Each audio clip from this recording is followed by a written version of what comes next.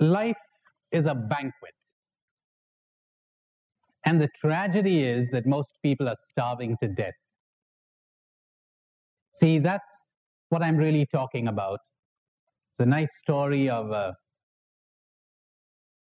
some people on a raft off the coast of Brazil who were perishing from thirst, and they had no idea that the water they were floating on was fresh water. See, the river was coming out into the sea with such force that it went on for a couple of miles. They had fresh water right there. They had no idea of it. So it's like we're surrounded with joy, with happiness, with love. And most people have no idea whatsoever of this. Reason, they're brainwashed. Reason, they're hypnotized. They're asleep. Imagine a stage magician who hypnotizes someone, and this person is seeing what isn't there and not seeing what is there. That's what it's all about. Repent and accept the good news. Repent. Wake up. Not weep for your sins. What are you going to do weeping for your sins?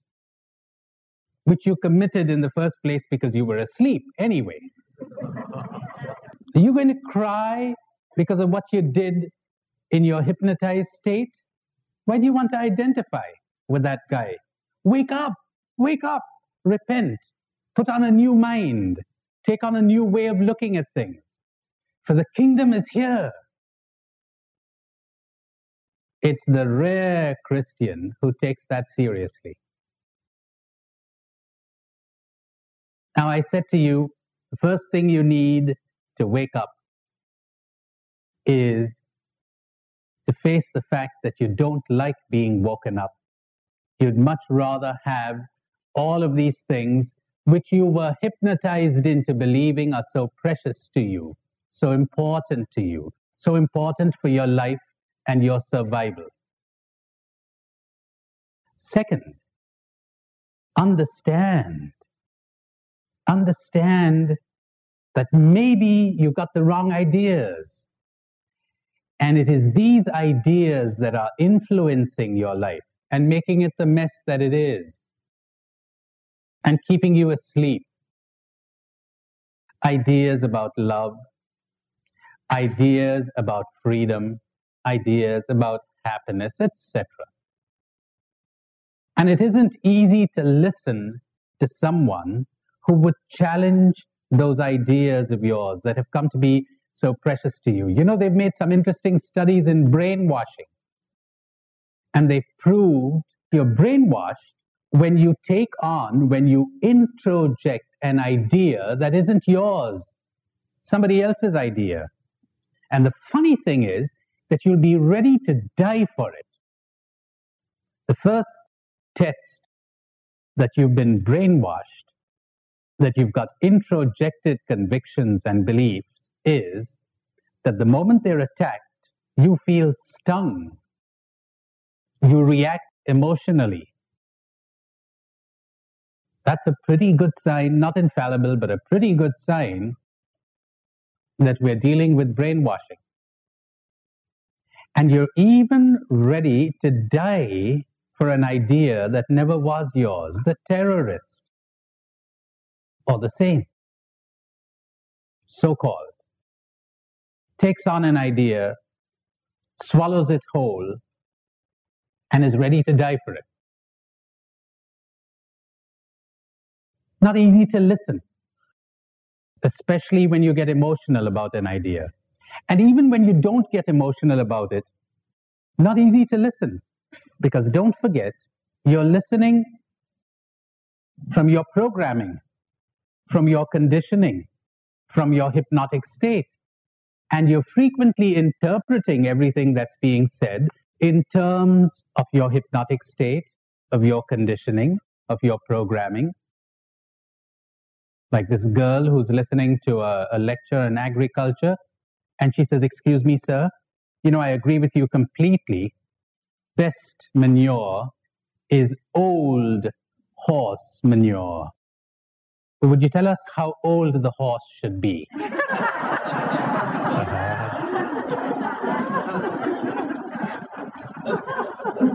Look where she's coming from.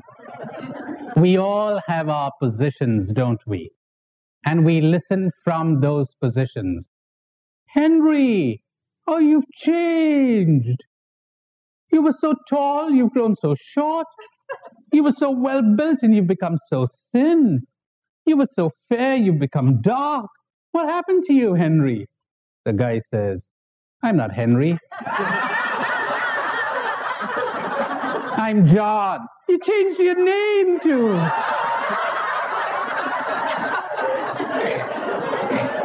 How'd you get this guy to listen, huh?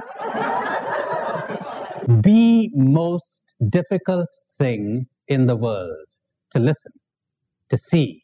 We don't want to see. You think a capitalist wants to see what's good in the communist system? You think a communist wants to see what's good and healthy in the capitalist system? You think a rich man wants to look at poor people? You don't want to look, because if you look, you may change. We don't want to look. We don't want to look. If you look, you lose control of this life that you're so precariously holding together. And so in order to wake up, in order to awake, the one thing you need the most is not energy or strength or even great intelligence. The one thing you need the most of all is the readiness to learn something new. The chances that you will wake up are in direct proportion to the amount of truth you can take without running away. How much are you ready to take? How much of everything you've held dear are you ready to have shattered without running away? How ready are you to think something unfamiliar? Good news. New. It's new. Ready for the new? And so the first reaction is one of fear. It's not that we fear the unknown. You cannot fear something that you do not know. Nobody is afraid of the unknown. What you really fear is the loss of the known. That's what you fear. And I gave you, by way of example, this little thing about everything we do is tainted with selfishness. That isn't easy to hear. But think now for a minute. Let's go a little deeper into that.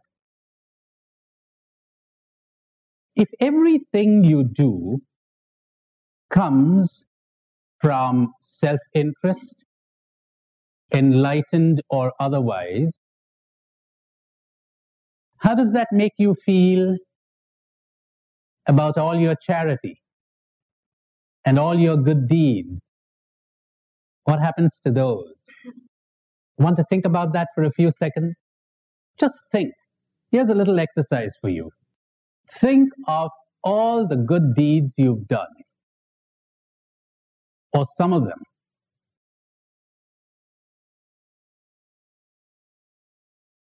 Now, understand that they really sprang from self-interest, whether you knew it or not.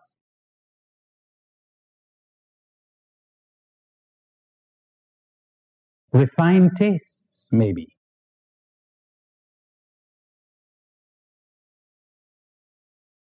What happens to your pride? What happens to your vanity? What happens to that good feeling you gave yourself, that pat on the back, every time you did something that you thought was so charitable? It gets flattened out, doesn't it? What happens to that looking down your nose at your neighbor who you thought was so selfish? The whole thing changes, doesn't it? Well, he's got coarser tastes. then you're the more dangerous person. You really are. Jesus Christ seems to have had less trouble with the other guy than with your type, much less trouble. He ran into trouble with people who were really convinced they were good, you know. The other guys didn't seem to have given him much trouble at all. The guys who were openly selfish and knew it.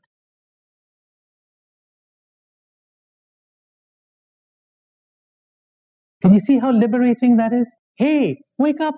It's liberating. It's wonderful.